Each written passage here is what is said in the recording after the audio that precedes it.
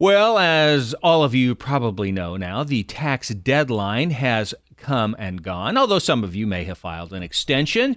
So are you going to make any changes to your finances this year? To give us an insight into some money traps that we'll want to avoid is Ashley Micciche, the CEO of True North Retirement Advisors here in the Portland area and a valued member of Mater Dei Radio's Leadership Circle. Good morning, Ashley. Good morning, David. Happy Easter to you. Yes, happy Easter to you too. Did you have a nice Easter little holiday there? Oh, yes, it was lovely, and just hearing the weather forecast, I'm super excited Yes. with all this nice weather coming our way. Oh, me too. There is no doubt about it. Well, I am really interested to hear about some of the money traps that we want to try to avoid, and hopefully I don't fall into any of them. I probably do, but I try not to. So, yeah, it is an interesting topic. So, money traps, how did you kind of come up with these? Well, I was doing some research for my podcast, and I came across this, and, it's something that I deal with clients as well and kind of see some themes there. And I would say one of the overarching themes when it comes to money traps is that a lot of times whenever there's debt involved, you want to have, your radar up and pay attention to that, because that's, I would say, where most of the money traps are lingering, is when there's some sort of debt involved. And so just paying closer attention anytime you're taking out a loan for something, or maybe utilizing a debt consolidation loan, or taking out a student loan or a 401k loan. I would say more than anything else, that's where most of these money traps live. Yeah. By the way, because you mentioned it, your podcast, I want to let folks know that we actually have your podcast on the Hail Mary Media app. It's called Retirement Quick Tips with Ashley. So, yeah, thanks for doing that. And I want to make folks know that you have that out there. Oh, yeah. Thank you. Thank you so much for adding that to your lineup. It's a lot of fun to do the podcast. I certainly learn a lot from it. And it's just a few minutes each day, little quick tips to help you on your financial journey. Yes, that is so true. So debt. Yeah. I mean, I think we've talked about this several times, is trying to stay out of debt, trying to get out of debt, because that can be a real burden. I mean, you've mentioned, like, for example, credit card debt and the interest that you can end up paying on that. Yeah, and especially now with interest rates going up, the credit card debt interest rate is well into the 20s for a lot of people.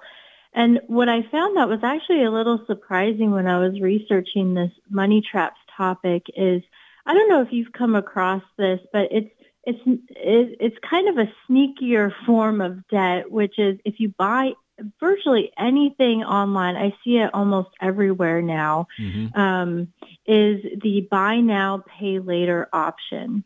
So usually it's an app or a service that allows you, if you're buying an item, and it's not just an expensive item, it could be, maybe $15 or $20 item that you could buy online and then split into maybe 4 or 5 payments of, say, $5 each or something. Yeah. And so you've seen these in the past. It's sort of similar to like a layaway arrangement, but they're ubiquitous now. Everywhere I see them. And I would say that's a newer money trap that I think a lot of people maybe don't realize or don't think that it's a money trap, but it definitely is a money trap for a lot of reasons. And one is it doesn't seem on the surface like it is. So, maybe I want something that costs $400 and I can't afford to buy that at that time, but I could certainly afford 5 monthly installments of, say, $80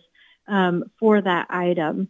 And usually they come with 0 interest, 0 fees. And so it's like, oh, it's a no-brainer. Maybe yeah, I can get this item that maybe I otherwise wouldn't have been able to afford. So it's definitely a convenience factor. The problem with it is that they've done some research now where most people end up spending more than they otherwise would, buying things that they can't afford. And then what happens is once you do it once or twice, it becomes more habitual. So you're likely to have maybe 10 or 15 of these buy now, pay later things outstanding at any one time. Yeah. And what happens is they're automatically deducting that money from your credit card or, debit card. And so people who use these more often have more bank overdraft fees. They're likely to have late fees.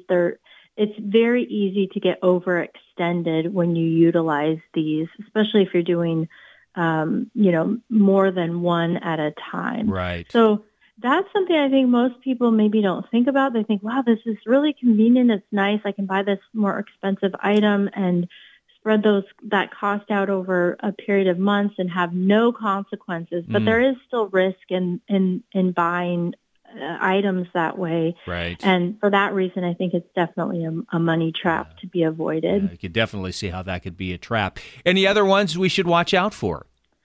Yes. So another one that's rearing its ugly head again that we haven't really known about, or I guess it hasn't been an issue for many years now, are adjustable rate mortgages. So if you go back to the housing boom, 2004, 5, 6, adjustable rate mortgages at that time, they were like a third of all the mortgage applications every single year. Right. And then they kind of went away because in the housing crisis in 08, 09, interest rates started to go up previous to that. And then these adjustable rate mortgages would adjust to higher payments. You couldn't refinance because your house was now lower in value. And so that was a big part of why we had so many foreclosures and all of that back in 08. So it was very devastating. But the reason why they've come back in vogue is because rates have gone up. Right. And adjustable rate mortgages have lower interest rates than a fixed rate mortgage. Right. So I was just looking this up the other day. I think it's like 5.8% is the rate if you get an adjustable rate, and it's almost 7% if you were to get a 30-year fixed mortgage. So a lot of people are opting for the lower rate because obviously the monthly payment's a lot less. But the problem is that rate at some point in the future, usually it's no less than 5 years. But in 5 years, let's say that rate adjusts, you're betting that rates are going to be lower and it's not going to increase your payment. You'll have enough equity in your house that you could refinance if you needed to, and you could afford all those refinance fees. So I think with your mortgage and your housing costs being such a huge percentage of your monthly budget, it's a very bad and risky bet to get something that's going to adjust in 5 years. And so you could find yourself in a real financial mess when that rate adjusts, if it adjusts at the wrong time. So, but again, these things haven't been around, and I think they're people maybe aren't paying attention to or don't realize the risk involved because it's been so long now since the financial crisis when adjustable rates really, those mortgages really blew up. And so, we always forget about these things, but history, it repeats they say itself. Yes, exactly. So we want to just be careful about that. Well, some great tips there. Ashley Micciche, she's the CEO of True North Retirement Advisors here in the Portland area and a member of Mater Dei Radio's Leadership Circle. And you can check out her podcast on Mater Dei Radio's Hail Mary Media app. Ashley, great to talk with you. Always appreciate the insight into our finances. Thank you, David. Have a wonderful day.